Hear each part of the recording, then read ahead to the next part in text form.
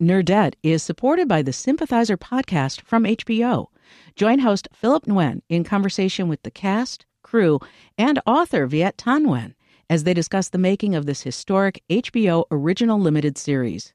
Stream new episodes of HBO's The Sympathizer Sundays exclusively on Max, and listen to the Sympathizer podcast wherever you listen to podcasts. Think on your feet for our Fast and Curious 5K, a one-of-a-kind race hosted by WBEZ and the Chicago Sun-Times on Saturday, July 27th at Humboldt Park. More info and early bird registration at wbez.org/events. From WBEZ Chicago, I'm Greta Johnson, and this is the Nerdette Book Club. It's just like a regular book club, except we don't actually know if you never read the book. This month, we are discussing Micaiah Johnson's The Space Between Worlds. It's a super thoughtful and action-packed sci-fi novel with a lot of heart. If you have not read the book and you do not want any spoilers, you're in luck. There is a spoiler-free author interview in the feed. That is what you should be listening to, because today we are going to unpack the out of this book. My guests this month are Northwestern lecturer Ariane Nettles. Hi, Ariane. Hello. And we have the co-host of NPR's Throughline podcast, Ramtin Arablouei. Ramtin, hey. Yo, how are you? Good. How are you? Good. I'm ready. Yes. Okay. So I'm really curious if each of you are typically sci-fi fans, like Ramtin especially. Like, is this a book that you would have picked up if I hadn't been like, hey, dude, do you want to read this book with us for book club? Yeah, actually, I'm a huge sci-fi nerd, if that's the right word. It's my favorite genre of book to read. So I was super excited. Oh, awesome. I had seen this book on a list of books that someone had recommended to me that were coming out this year to check out. So, you know, having the occasion to not only read it, but then chat with you all about it was very exciting. So yeah, this is, and I think you'll see as we get into it, as I read as I read this book, I compared it to a lot of the other sci-fi books that I've read and some of the themes that they touch on, and I think really clever ways that Micaiah kind of diverted from those and challenged some of those underlying sci-fi themes we see a lot. I'm so excited to hear what you have to say. Ariane, I know a little bit more about your reading habits because you and I kind of have like a just two-person book club where we read a lot of the same books together of constantly. Do you think this is a book that you would have come across if I hadn't forced it into your hands? I mean, I would have, but I would just say that I am newer to sci-fi. So like the last couple years newer. And so now I'm just really into it right now. And it's kind of my new thing that I love to chat with people about. You're expanding your horizons. Yes. And my dad, who is a Star Wars, Star Trek person, is finally, it's like he's like, yes, my child, you finally belong to me. Well, I mean, I think what you're kind of hinting at is something that's super true, which is that, like, I think especially in the last like 5-ish years, the genre has diversified a lot, and it's so exciting to see because you end up with books like this that are just great, you know? Right. Totally.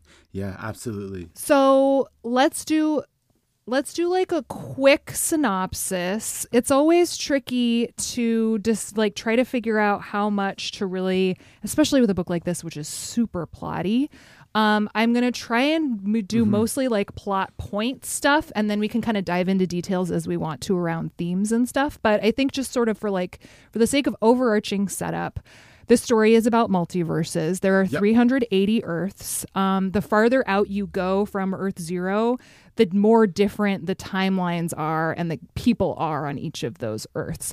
There's a Steve Jobs type guy, Adam Bosch. He has figured out how to make travel between all of those worlds possible, but it really only works if you're already dead on the other world, which makes Kara, who's a young Black woman, she was born to an impoverished mother. She's like the perfect person to travel between worlds because she's already dead on pretty much every planet except 8 of them. Before we dive in, let's listen to a voicemail from a listener. Here is Claire from Dallas, Texas.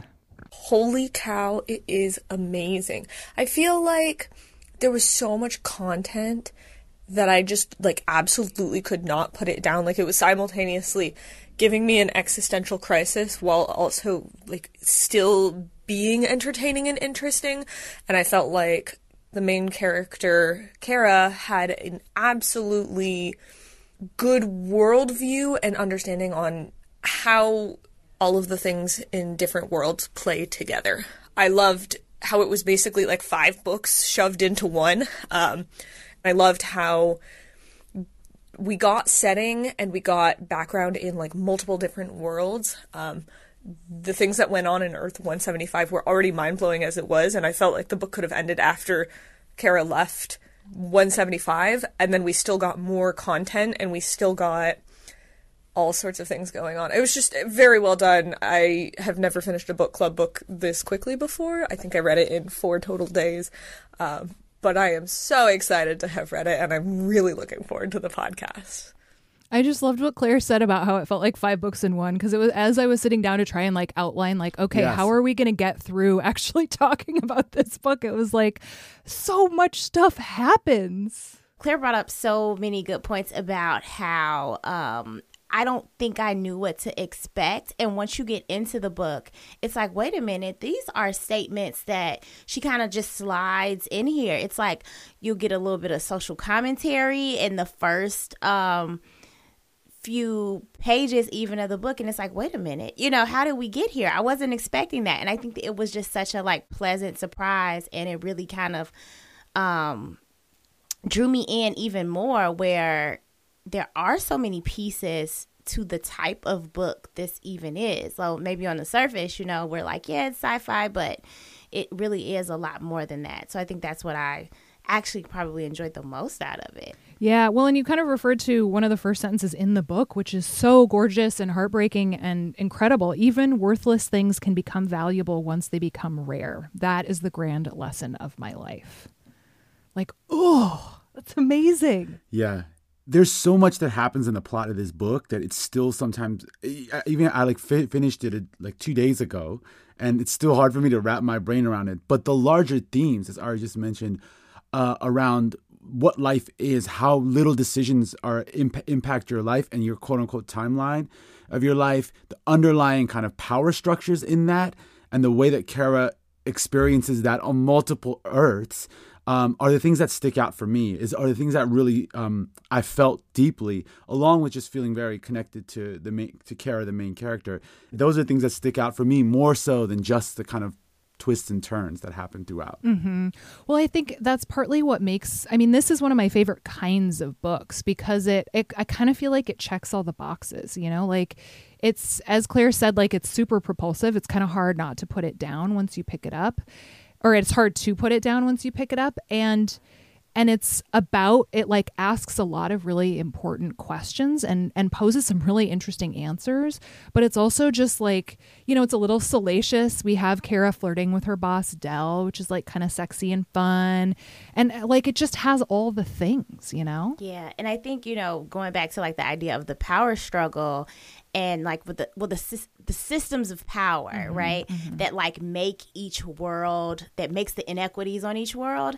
That's something that we don't really see if, like, let's say, you know, we're talking about multiverse, like the idea of the multiverse in, let's say, Marvel, where, you know, the last couple of years Marvel has had like really, really big years. I mean, it's always big, but like especially recently. And so watching that, where maybe there is an event that makes, you know, characters different, but like diving into this book, it's so different on that end, because it's like, wait a minute, like if you are poor and a person of color on all of these worlds, right? Like it's more likely that you're dead by this point because of all of those things, you know? And I think that was like really like probably the biggest gut punch for me, was when she talks about like, well, out of all of these worlds, I'm pretty much dead on almost all of them but 8. And these are like, when she lists like the reasons I've died, yes, you know, yes. Basically whether it was because she was neglected, she was just in the wrong place, the wrong time. Like, I mean, that was probably like my first, like, wait a minute, hold up. This book is something different than what I may have expected.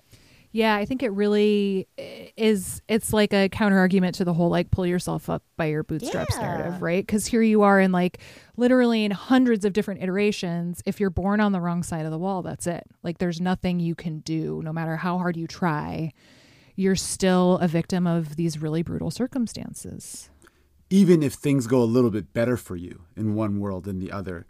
What I find fascinating is Kara kind of always ends up in the same place. You know, whether her mother, you know, marries the preacher or not, or whether her mother kills her in one world or not, or her mother neglects her in one world or not, she kind of always ends up under the boot of power, which is just such a devastating idea. And that brings me to a couple of ways that I think this book really got me excited. A couple of ways in its world building that it defies a lot of tropes, sci-fi tropes, Yes. which is number one, it imagines a future world where there's still religion. So if you notice, there's this prevailing wisdom that in the future somehow, or in the near future, or in a future where someone will invent literally how to traverse throughout the multiverse, that people will have like kind of graduated past faith. But what we see here, and I think it's a really clever technique that Mackay uses, that also like someone like Herbert in Dune uses, which is to imagine a future world where the answers that science can't provide, we fill in as human beings with faith. So the concept of Naima is that, right? It's we don't understand exactly how we get between these worlds. Right. So we invent this kind of holy being that then answers that question for us. And it says so much about our fundamental nature as human beings. Yeah. And I think it's a much more realistic vision of the Yeah. future. Which I really loved. That was the first thing I was like, this is dope. This is not like most sci-fi books you'll pick up where they imagine like an advanced civilization that no longer has a need for God. That in fact, even despite all this advanced technology, you need God. There's inequality. The ideas that the things we're dealing with, the fundamental things we're dealing with today don't change that much despite the kind of how much different the world is. That's such a fascinating insight, and it kind of speaks too to the chorus that you have that kind of goes throughout this book, which, you know, I mean, you've seen in Greek tragedies. I remember it in The Mothers. Like, it pops up in a number of like Virgin Suicides is another one that has sort of like a chorus of like unnamed people who speak, and in this one, it's about the scientists and the spiritual. And how often they'll see like a new development and say, see, this proves our point, even if they have opposing points, which we actually got a voicemail. Here's Liz in Minnesota. Oh, cool. Like you were talking about in your interview with Micaiah Johnson, my favorite part of this book is the chorus, the section at the beginning of every part where it talks about what scientists and people of religion, the spiritualists, say. And my favorite one is at part 4, where really they're just silent, like they can't answer. And it's the one that says, when asked about what this discovery could teach us about what mattered about death and human nature and how to make the world a gentler place, both parties were silent. But we were right, the scientists said. And so were we, the spiritual said. And I think especially right now, so many people want to be right that we can't figure out how to move forward. And that one, it just hit me so hard because it's not about who's right. It's about what do we do next. So thanks for picking this book. I can't wait to hear the discussion, like I said. And I'm really excited to find out what we are reading in February, too. Bye. I just thought that was such cool insight from her, you know? Yeah, totally. Yeah, and I really love it because I feel like as someone who feels like I am a woman of both faith and science, that, you know, like the more I learn about the world, my faith grows just as much. And, you know, like that's just how I am personally built. And so, for example, if I were to get sick, I have a really great doctor who I trust. So if I were to get sick, I would put a lot of trust into her, but I would still pray about it. Right. I would still, you know, and so I think we often are on like, you know, polarizing ends of that way where we can't respect each other's ideas of wherever we fall in that spectrum, but both can be right. Yeah. You I know? love that. And I think you're right, Ramtin, that is like a really interesting twist on tropes that we often see in sci-fi that do just kind of reject religion because we're like too advanced for that now or something, you know? Yeah, it ignores that kind of, I think, what is the basic impulse of humanity to fill in answers that we can't there's so much we don't I mean, I think the fundamental problem of humanity is we're confused so much of the time about what is going on. I think we could all relate to that, given this last year we just experienced. What do you mean? It's a natural human beautiful thing to try to fill those gaps. And I think it acknowledges that fundamental human thing. Yeah. But, there's something else you said about it being the salacious nature of the book, which to me breaks another trope of sci-fi. Okay. Which is, there's one line of it that stuck with me, which was when Kara describes being attracted to the runners and said, I've dreamed of licking those teeth since before. I think it was something like, since I was a teenager, I dreamed of licking those silver teeth. And there's so many like really deep, salacious, or just really human lines like that. And what it reminded me of is a lot of times when people of color are portrayed in a future, there's one or two ways people are, particularly when you have a black woman as a protagonist, you're either some kind of superhero figure who does everything perfectly all the time, or you're like just the victim of your circumstances. And Kara's neither of those. She's neither of just that. She's selfish. She's cynical. She is has a sense of justice inside of her that she's really angry about because she knows how fundamentally unfair the world is. And all this traversing has just really constantly reminded her that whatever revolution she hopes for in her heart may well be impossible. And there's a complication in her character. She's not just presented as a simple one or the other. She's very much likable and dislikable. I mean, it's really easy to dislike her at times, too. She's a complicated character who's full of all the things we're all full of. And I really appreciated that because that's not common in a lot of sci-fi, particularly how people of color are presented in a future world. Yeah, that's a really interesting insight. Ari, did you pick up on that too? Yeah. And even just how we go, like, how she might, feel like, okay, I really want to change the world, but then she might feel bad about some of the ways she approaches some of her planning. But then towards the end of the book, she's like, listen, like, I am a lion. I am fierce. People should be afraid of me. Like, I thought that this was going to change me. This is not changing me. This is a reveal, right? Like, I have this power inside of me.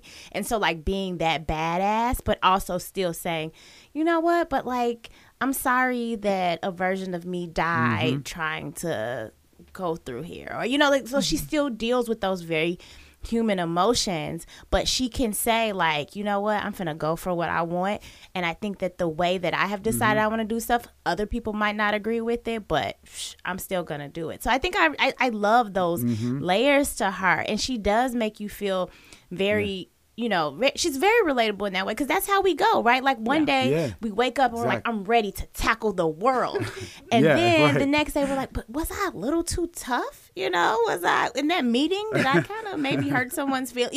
So it's like we go through that as humans. And so I love how you brought up, she's not just one of these ways. She's not a victim, and just, she's had so much messed up stuff happen to her, but she's like, I'm a fighter, but I can still feel while I'm a fighter. I'm not going to pretend like those things haven't hurt me or forged the person I am today, Yeah, totally. Well, and it's interesting to think about, like, the trauma of her own difficult past in Earth Zero, right? But then, like, the knowledge of the multiverse, the knowledge that she's died in all of those other places, the trauma of knowing that and picturing that also is just, like, kind of devastating to try to imagine. You know what I mean? Yeah.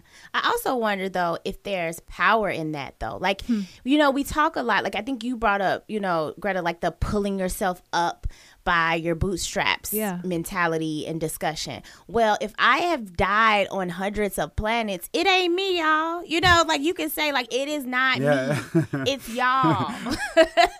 And so, I mean, I think it's still very traumatic, but, like, maybe in that space to say, like, I was born into a circumstance that just is not fair. Yeah. And you cannot tell me that it's fair because 200 something of me couldn't survive these things. I couldn't even get to a point where I could fight it. Like, half the time I'm dying as a child. I can't even get to that point to perhaps fight. And as a kid, the only times that she was able, when she talked about, like, the version of her who, like, probably couldn't climb trees like she did as a little girl. So she, like, walked through the streets and a couple just found her and kind of, like, kept her and adopted her, right? Yep. So, how many versions of her were there no adults to do that for her, to like look out for her, to help her, to help her even get to the point where she can become a fighter.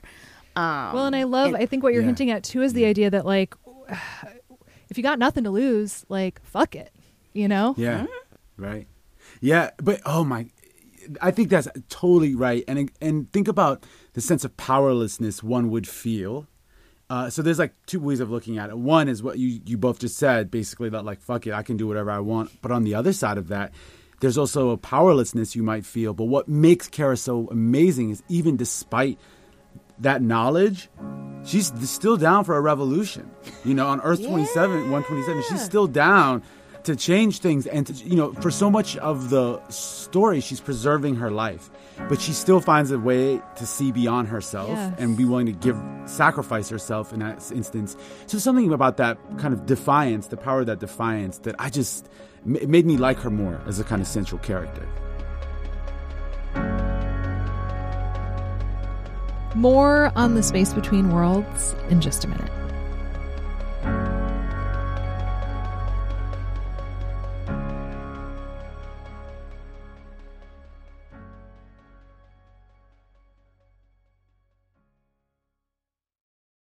Nerdette is supported by the Sympathizer podcast from HBO.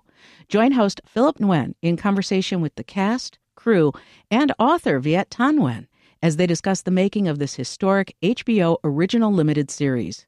Stream new episodes of HBO's The Sympathizer Sundays exclusively on Max, and listen to the Sympathizer podcast wherever you listen to podcasts. Think on your feet for our Fast and Curious 5K, a one-of-a-kind race hosted by WBEZ and the Chicago Sun-Times on Saturday, July 27th at Humboldt Park. More info and early bird registration at wbez.org/events. So let's do a little bit more filling in on plot points before we do some other stuff. Cool. So Kara on Earth Zero, her supervisor is Del, who I kind of hinted there. Like Kara's constantly like antagonizing with and flirting with Del. Their boss is Jean. They live on what they call Earth Zero, which is, I don't know, like, would you call it a futuristic version of our Earth, a dystopian version? It's like dystopian. Yeah, it's similar but different. Sure. The fancy people all live in a tower. It's a place called Wiley City. And if you don't live there, you pretty much live in Ashtown or the Rurals, which is where Kara's from.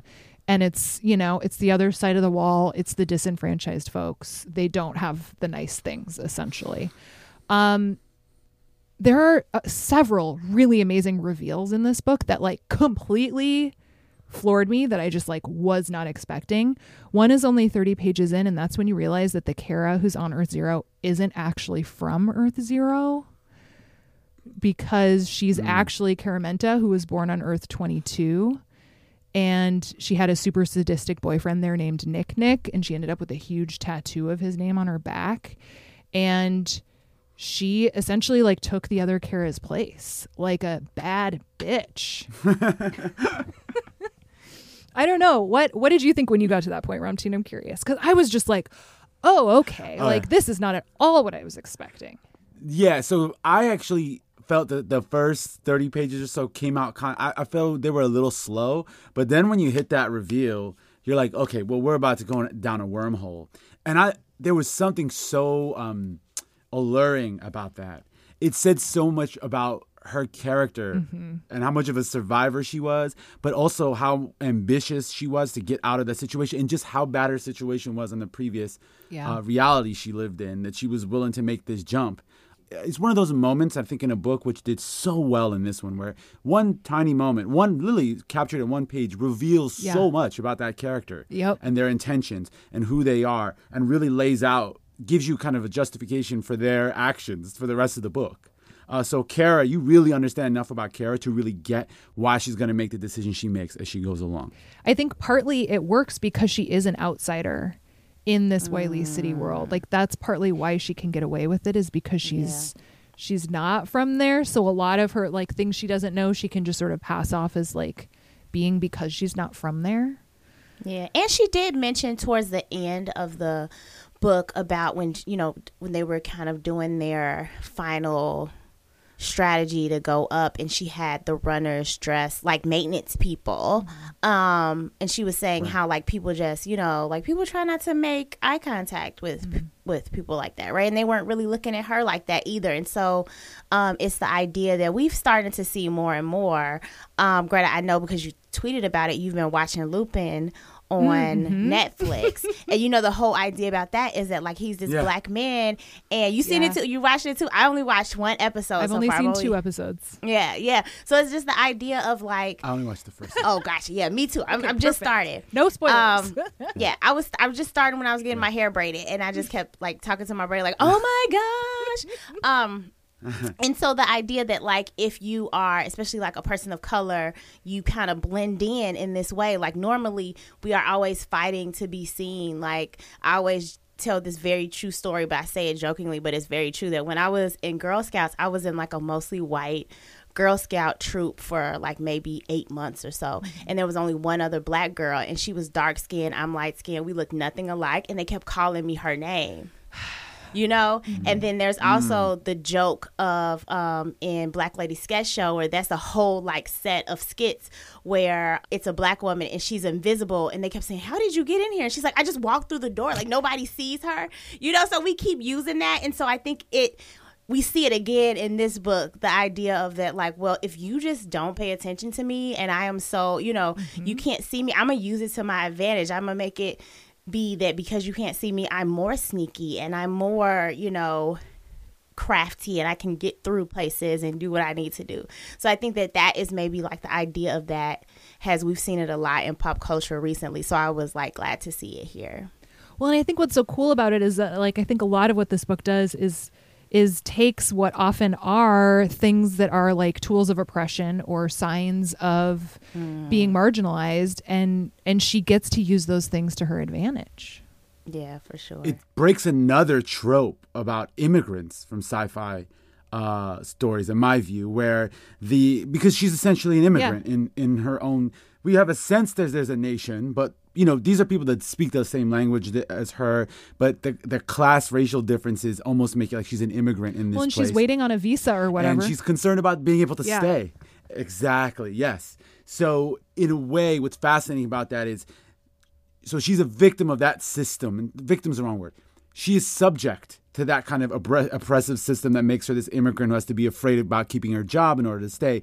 But on the other hand, as you all are pointing out, it also gives her this power. So that's where I think the trope is broken, where it's not only seen as being subject to this kind of system, but also like this is the way that she survives. And not only survives, this is the way that she's actually able to change or destroy or really mess with the systems that are putting her in that place, which I thought, again, kind of twists that trope and plays with it a little bit. And I think what is one of the things to me that really pops out of the story. I mean, there's a line in it that still gives me goosebumps when I think about it. I actually had to jot it down, which is towards the end where she says, sometimes to kill a dragon, you have to remember that you breathe fire too. Yes. This isn't some becoming. It's revealing. Yes. I've been a monster all along. That's the one. Even saying it now, I'm getting goosebumps. Yeah. But there's a power in that I think just gives so much layering and texture to the story. But again, because I am a sci-fi head, it was refreshing. Yeah. It did things that a lot of other sci-fi books don't do. Well, yeah. And I actually talked to Micaiah. I should have read that line to her because it's so good, but I think we got to it kind of generally anyway. But like the idea, like I think Kara in this book spends a lot of time trying to shed the parts of her that are other and trying to fit into this like fancy Wiley City world as much as possible. But when it comes down to it, and when she knows she needs to win, it's actually by embracing who she really is, which is so exciting. Yeah. And the very thing, like she spends the whole book trying to, like, you know, talking about like the visa and trying to be like a part of Wiley City. And really that is the thing that saves her, is that she's not. And it's like, I'm out of here. You have no jurisdiction over me. Yep. Deport me, please. Okay. I'm out of here. And so, you know, even her being able to like imagine a life where the Wiley City life is not the end all be all too, you know. Yes. When we talk about like it being a more dystopian, like current thing, it's kind of like, I still very much live in the neighborhoods that I grew up in, and I have no desire to move to maybe more higher, like, you know, traditionally higher income neighborhoods. Like, I'm very happy where I am. And so I think, you know, that kind of thinks about a lot of stuff when we talk about now, like, you know, maybe moving to a different city, like in a city like Chicago that's so segregated, like maybe moving to a different city might, a part of the city or a suburb or something might be a sign of, you know, moving up classes, when really maybe that's not the path for you, you know, that you it may not be Right. that golden ticket that you think that it is. Well, and that, I don't know, this might be kind of different, but it sort of reminds me of people who, like, you know, when elections don't go the way they want, they're like, we're moving to Canada, you know? Yeah. And I always think, like, I don't know, Right. like, maybe you should stay and try to change things so that, Yeah. that it, you know, it is better. It is closer to what you think it should be, as opposed to just like, I'm just going to peace out, you know? Yeah. Like the place that you love that has like grew you. Yeah. Or that you've, you know, like in this case, Kara is clearly a fighter, and she knows how to navigate Ashtown in a way that many people from there don't, and her ability to use that to maybe help somebody else is pretty amazing. Like, you know, like, and we see at the end that she starts to show like, hey, my ability to move between worlds is actually a skill and a benefit that I have that other people need. And so I think that is like, just when we think about, like, I mean, on a small level, when we think about like our community, our towns, our country, right? Like, these are places that we love, right? Even if we're upset with them or upset with the way that things are going. Like, I mean, I think maybe just because I talk about Chicago all the time, like, I get so angry at the city of Chicago, but that's because I love it, right? I love this place, you know, like, Right. I want America to be better because I live here. And like me running away, for example, oh, let's just go to Canada, is not going to help Right. the country or the place or the city or the community that I love so much. I'm going to have to figure out what my place is in here to make things better. And I think that, like, that's just such a good reminder, is that you can't run away from that. And then the people you live behind, you can't save them or help them if you're just running away. Exactly. Yeah. So we've hinted a lot at Earth 175.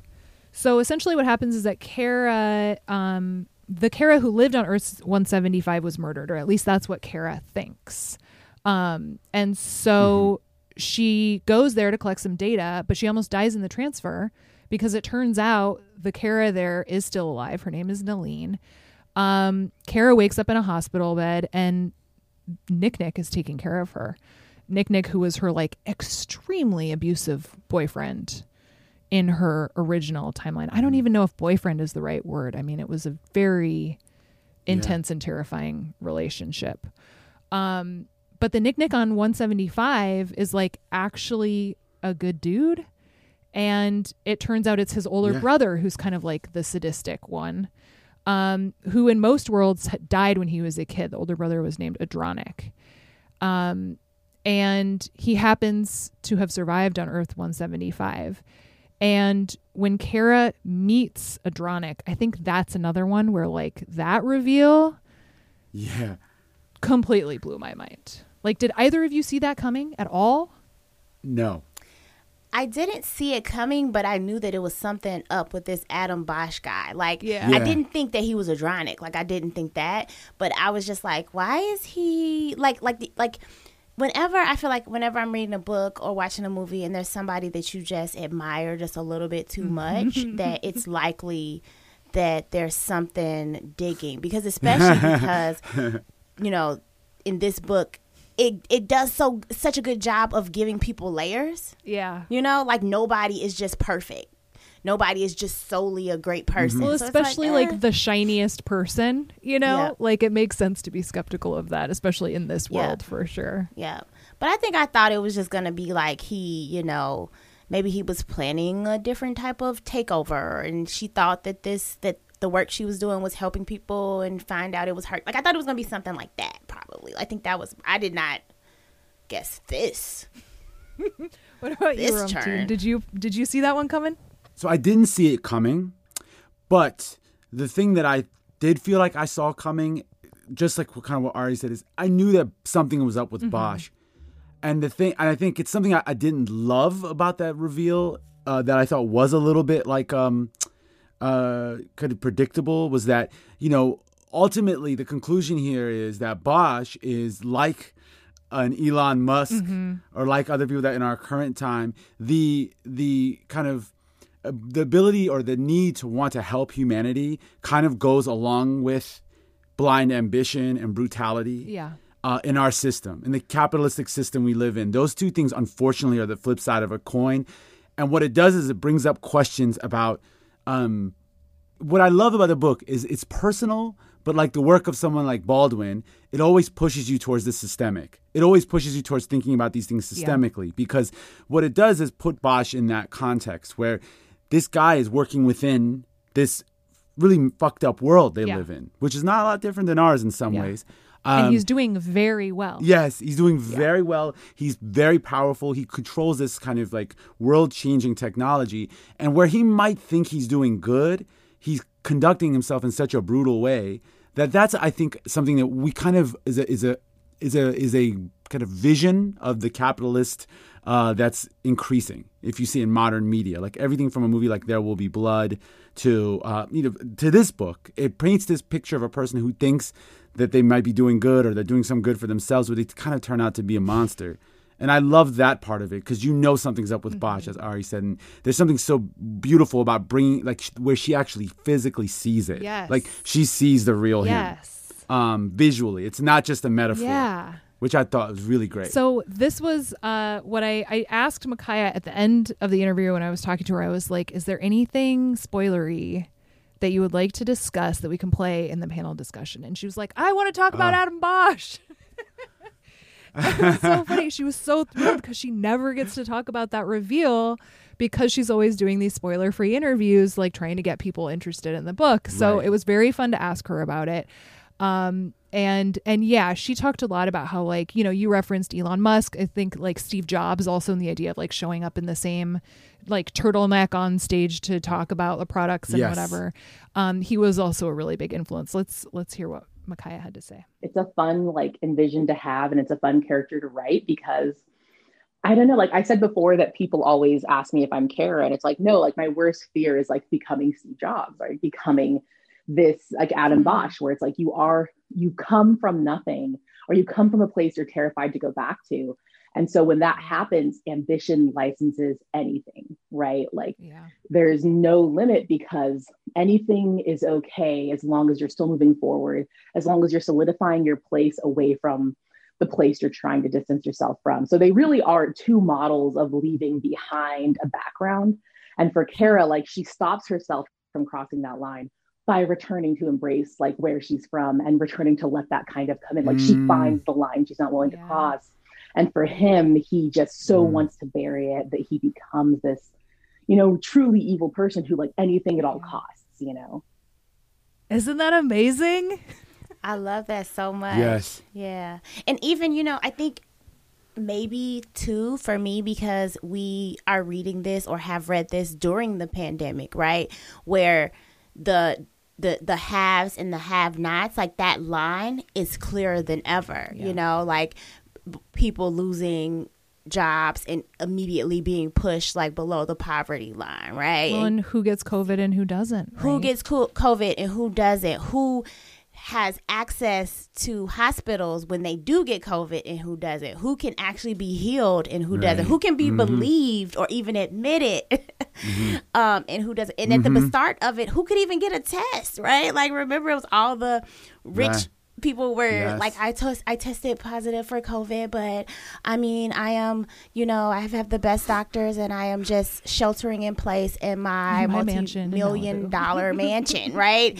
And you have people who were probably sick and dying and couldn't even get a COVID test, or people, or hospitals in those neighborhoods not even having COVID tests to give people, doctors not having PPE. So we hear all of this stuff. So I think reading this, especially in this time, was really like kind of gut punching, because I guess especially now we talk about like the Steve Jobs and the Jeff Bezos of the world, and you know, even like Elon Musk was acting really wild during the so you know, we was making comments, and so we talk about them and we think about how they're getting so much richer during this time, right? Like how many people had to buy an iPad so their kid could do e-learning? Like, I mean, we just see all these things where, and I think most of the people that we do acknowledge them because they were not born as millionaires or billionaires, you know.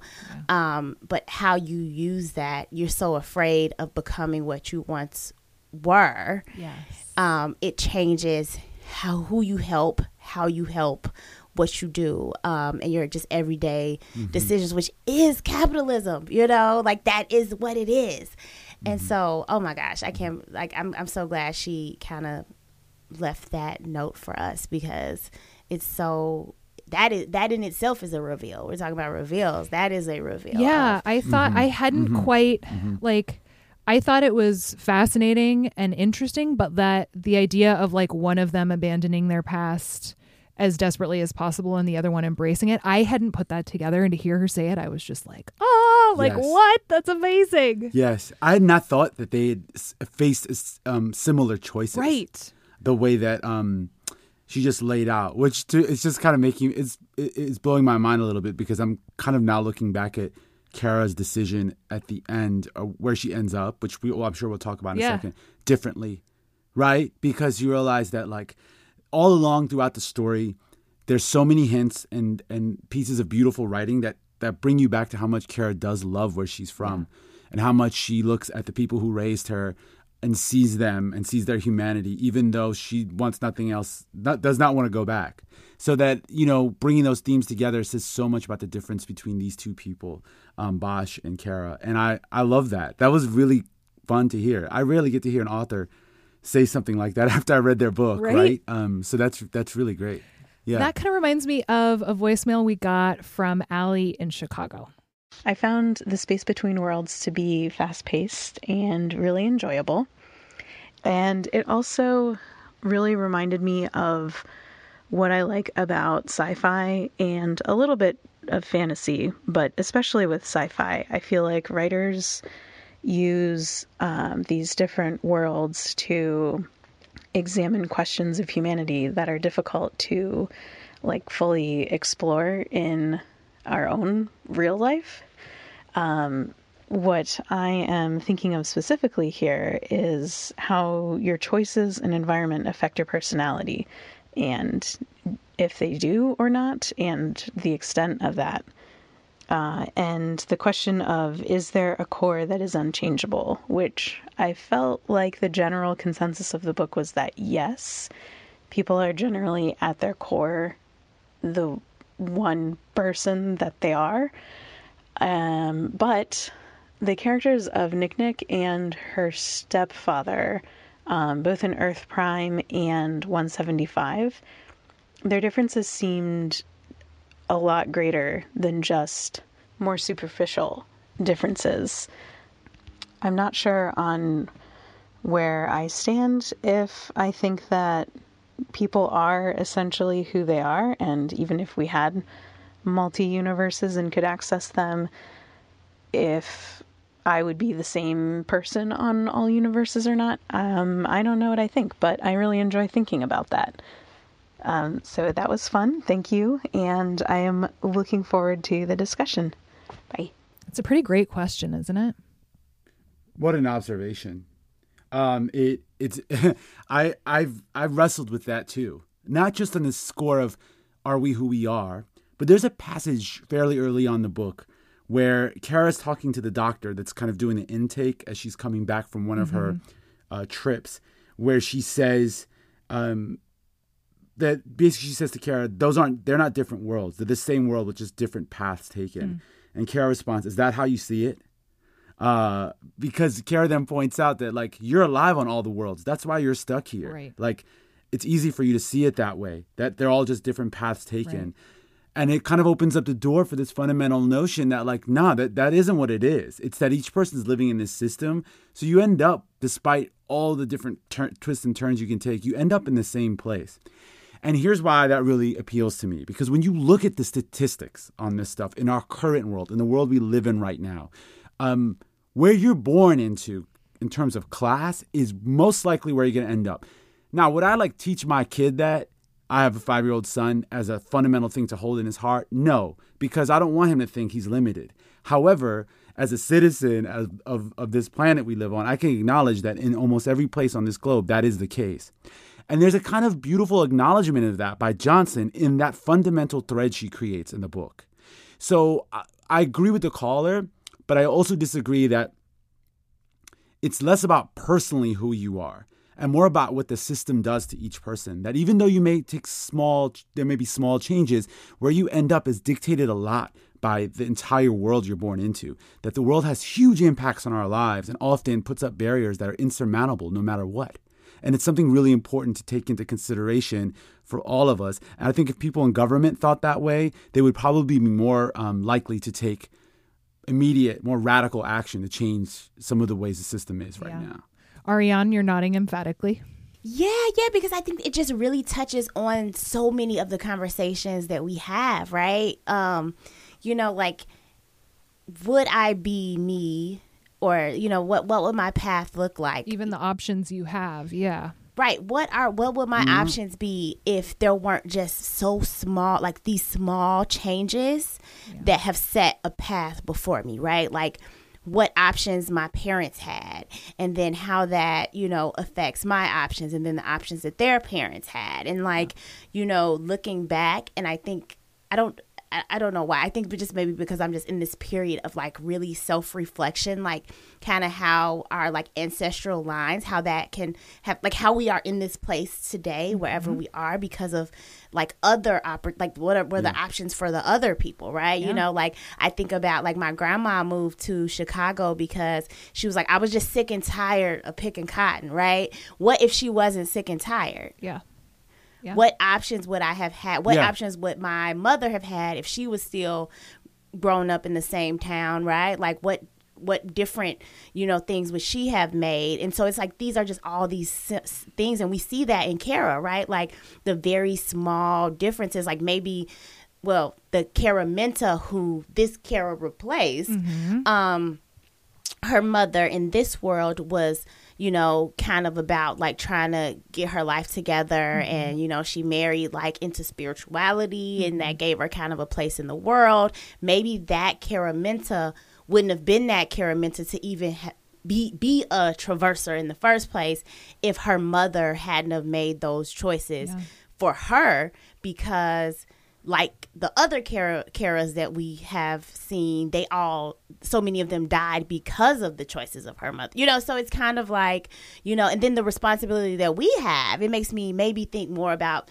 the responsibility that I have for future people in my family, because maybe a small choice I make for me could perhaps set them up to have more choices. And so I think it's not necessarily our choices, it's the kind of options that are set up for us, but we can be appreciative of those past options. So it's like I see very much where the caller is coming from, but for me it kind of like flips it a little bit to think about like what I do have in my control for the future versus like some of what was in the past may not have been me. It was other people who gave me those options. Maybe that's a beautiful point. I think yes, I completely agree with that. And I think the one piece of evidence I draw from here and from the book to point that I really think it's such a well done kind of laying out a world where systemic issues keep people in the places they're in is the fact that like the Kara that does the best in all these scenarios is Kara of Earth 225, who's abducted, and basically by basically an act of human rights violation is the reason why she ends up in a better situation. So that no matter what, her life is shaped by these forces that were out of her control before she was born. And I just, that was always the thing that stuck out to me. I'm like, in all these scenarios, the one who does the best off is the one who's abducted as a child. And so I thought that really like hammered home for me that larger point about where our lives fit into the larger structures that we live in. Absolutely. Absolutely. So I think we're close to talking about the end. We have one more voicemail and it's about the end. Andrea from Arizona actually took issue with it. So let's listen to it and then we can discuss. First of all, I loved the book. The characters were so nuanced, their relationships even more so. The setting was super evocative. I loved it. My one thing, though, was the ending, and I wonder if you or anyone agrees. The book was so violent and visceral throughout the whole thing, and I thought it was leading up to this, like, graphic ending full of blood and explosions and pain and reckoning, and then like Dell came in and Kara's life was saved by like the immigration paperwork got filed and the HR complaint, and then it was too happy. I just wondered if that left anyone else feeling wanting, or maybe you think there's a sequel or a series in the works. Anyway, love the show, love the book club. Thank you. I was not frustrated by the ending. I think in some ways it was kind of a nice reprieve where it was just sort of like, because it was so violent and visceral throughout, that to have kind of like a fun surprise curveball of an ending, I don't think I was bothered by. But I'm curious, what did you think, Ariane? Let's start with you. I mean, I liked it because I felt like there was so much pain already. Right. You know? Yeah. Like, there was so much pain that already happened. There were so many, like, it started off with understanding that there had been so much death. Yeah. So for me, it was like, I think, you know, kind of going back to when we were talking about how you being you, like how something that could maybe have been weaponized against you can work for your good. You know, I think, you know, we were talking about that earlier. And so that's kind of how I viewed the ending is like, look, the very thing that you've been fighting against can perhaps be the thing that also saves you. So I kind of saw it as that. Bureaucracy saves the day. You know, it's kind of like, you know, you want to be a Wiley City, you know, citizen, you know, because I think it was a few places where she would mention, like, if I do this, then I can get full citizenships. But I'm just on a visa, so I can't do this yet. And so it's like, girl, you probably don't even want to be a Wiley City citizen because now you're 100% under Adam Bosch, and like you probably would rather just be under Nick at this point. Like, you know how to navigate that system. So, what did you think, Ramteen? You know, these things are relative. If you had asked me this question and I'd read this book 6 years ago, 7, 8 years ago, like, burn it. I probably would have felt a little. No, I would have. I felt like the caller did. That the ending maybe was a little too much of a bright spot. However, given the fact that I've read a bunch of sci-fi books and watched a lot of sci-fi movies in between those two periods, I think in a way this went against the trend of a lot of sci-fi books, which is to go the way of like the kind of tragic hero that ends up with a fiery or heroic death, or not heroic, but in some ways subtly heroic. So I'll give you an example of this from a film, like Children of Men, one of my favorite sci-fi dystopian films.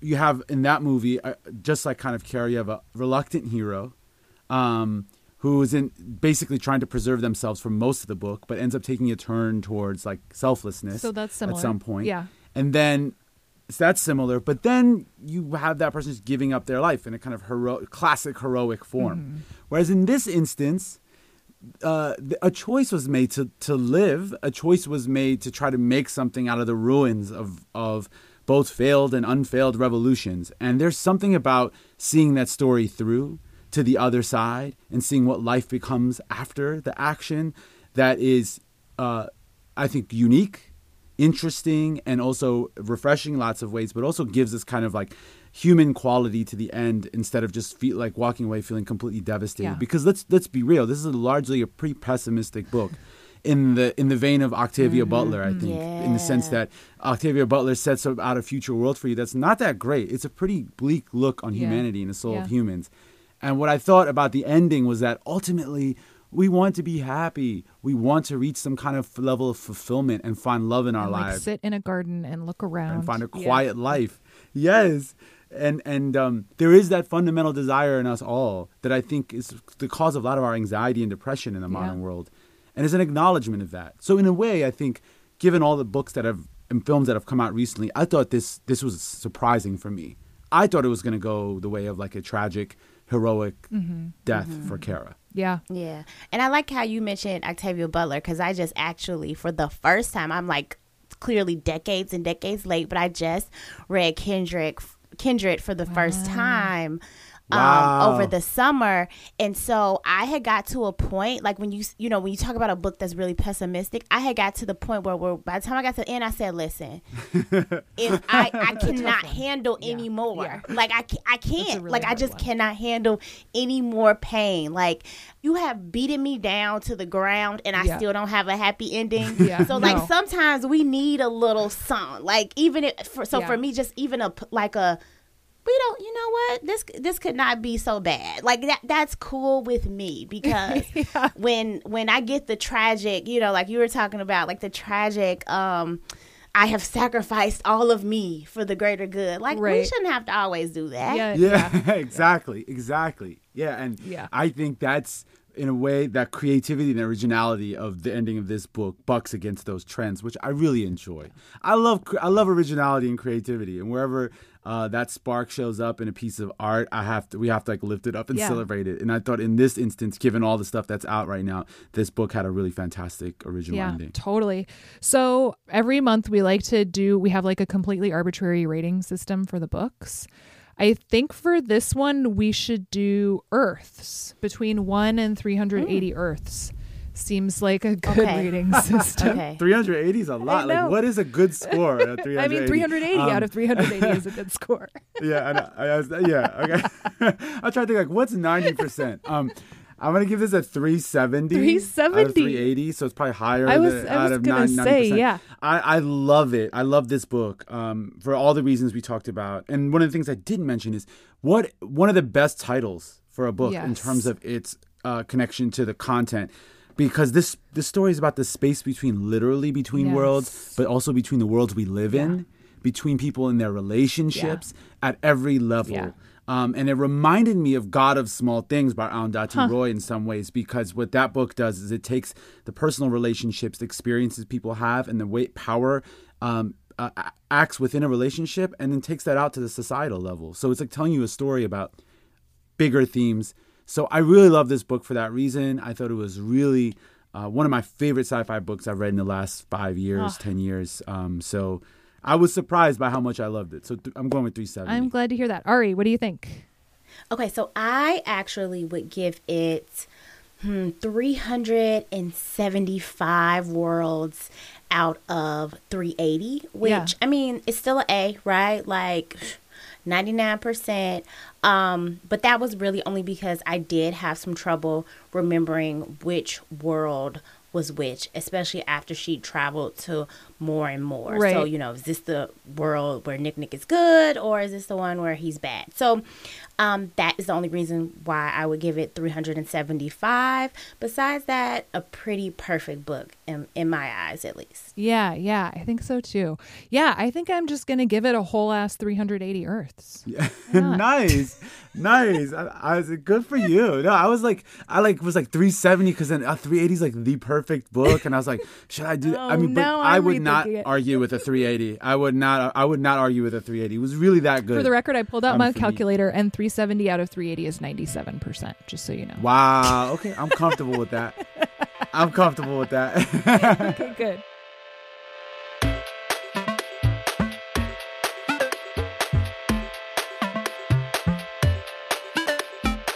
Ramtin Arablouei, host of NPR's Throughline podcast, and Ariane Nettles, Northwestern lecturer and great friend. What delightful humans. So many thanks to both of them for bringing such great insights to this book.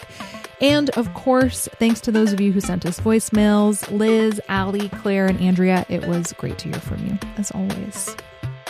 You are probably dying to know what our February book club pick is, and I'm actually going to tell you right now, right this second. It's about to happen. Are you ready? Get your pen out or whatever.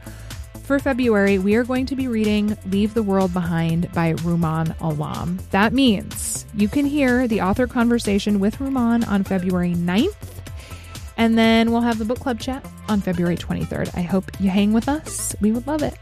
The show is produced by me along with Justin Bull, and our executive producer is Brendan Banaszak. We will see you next month.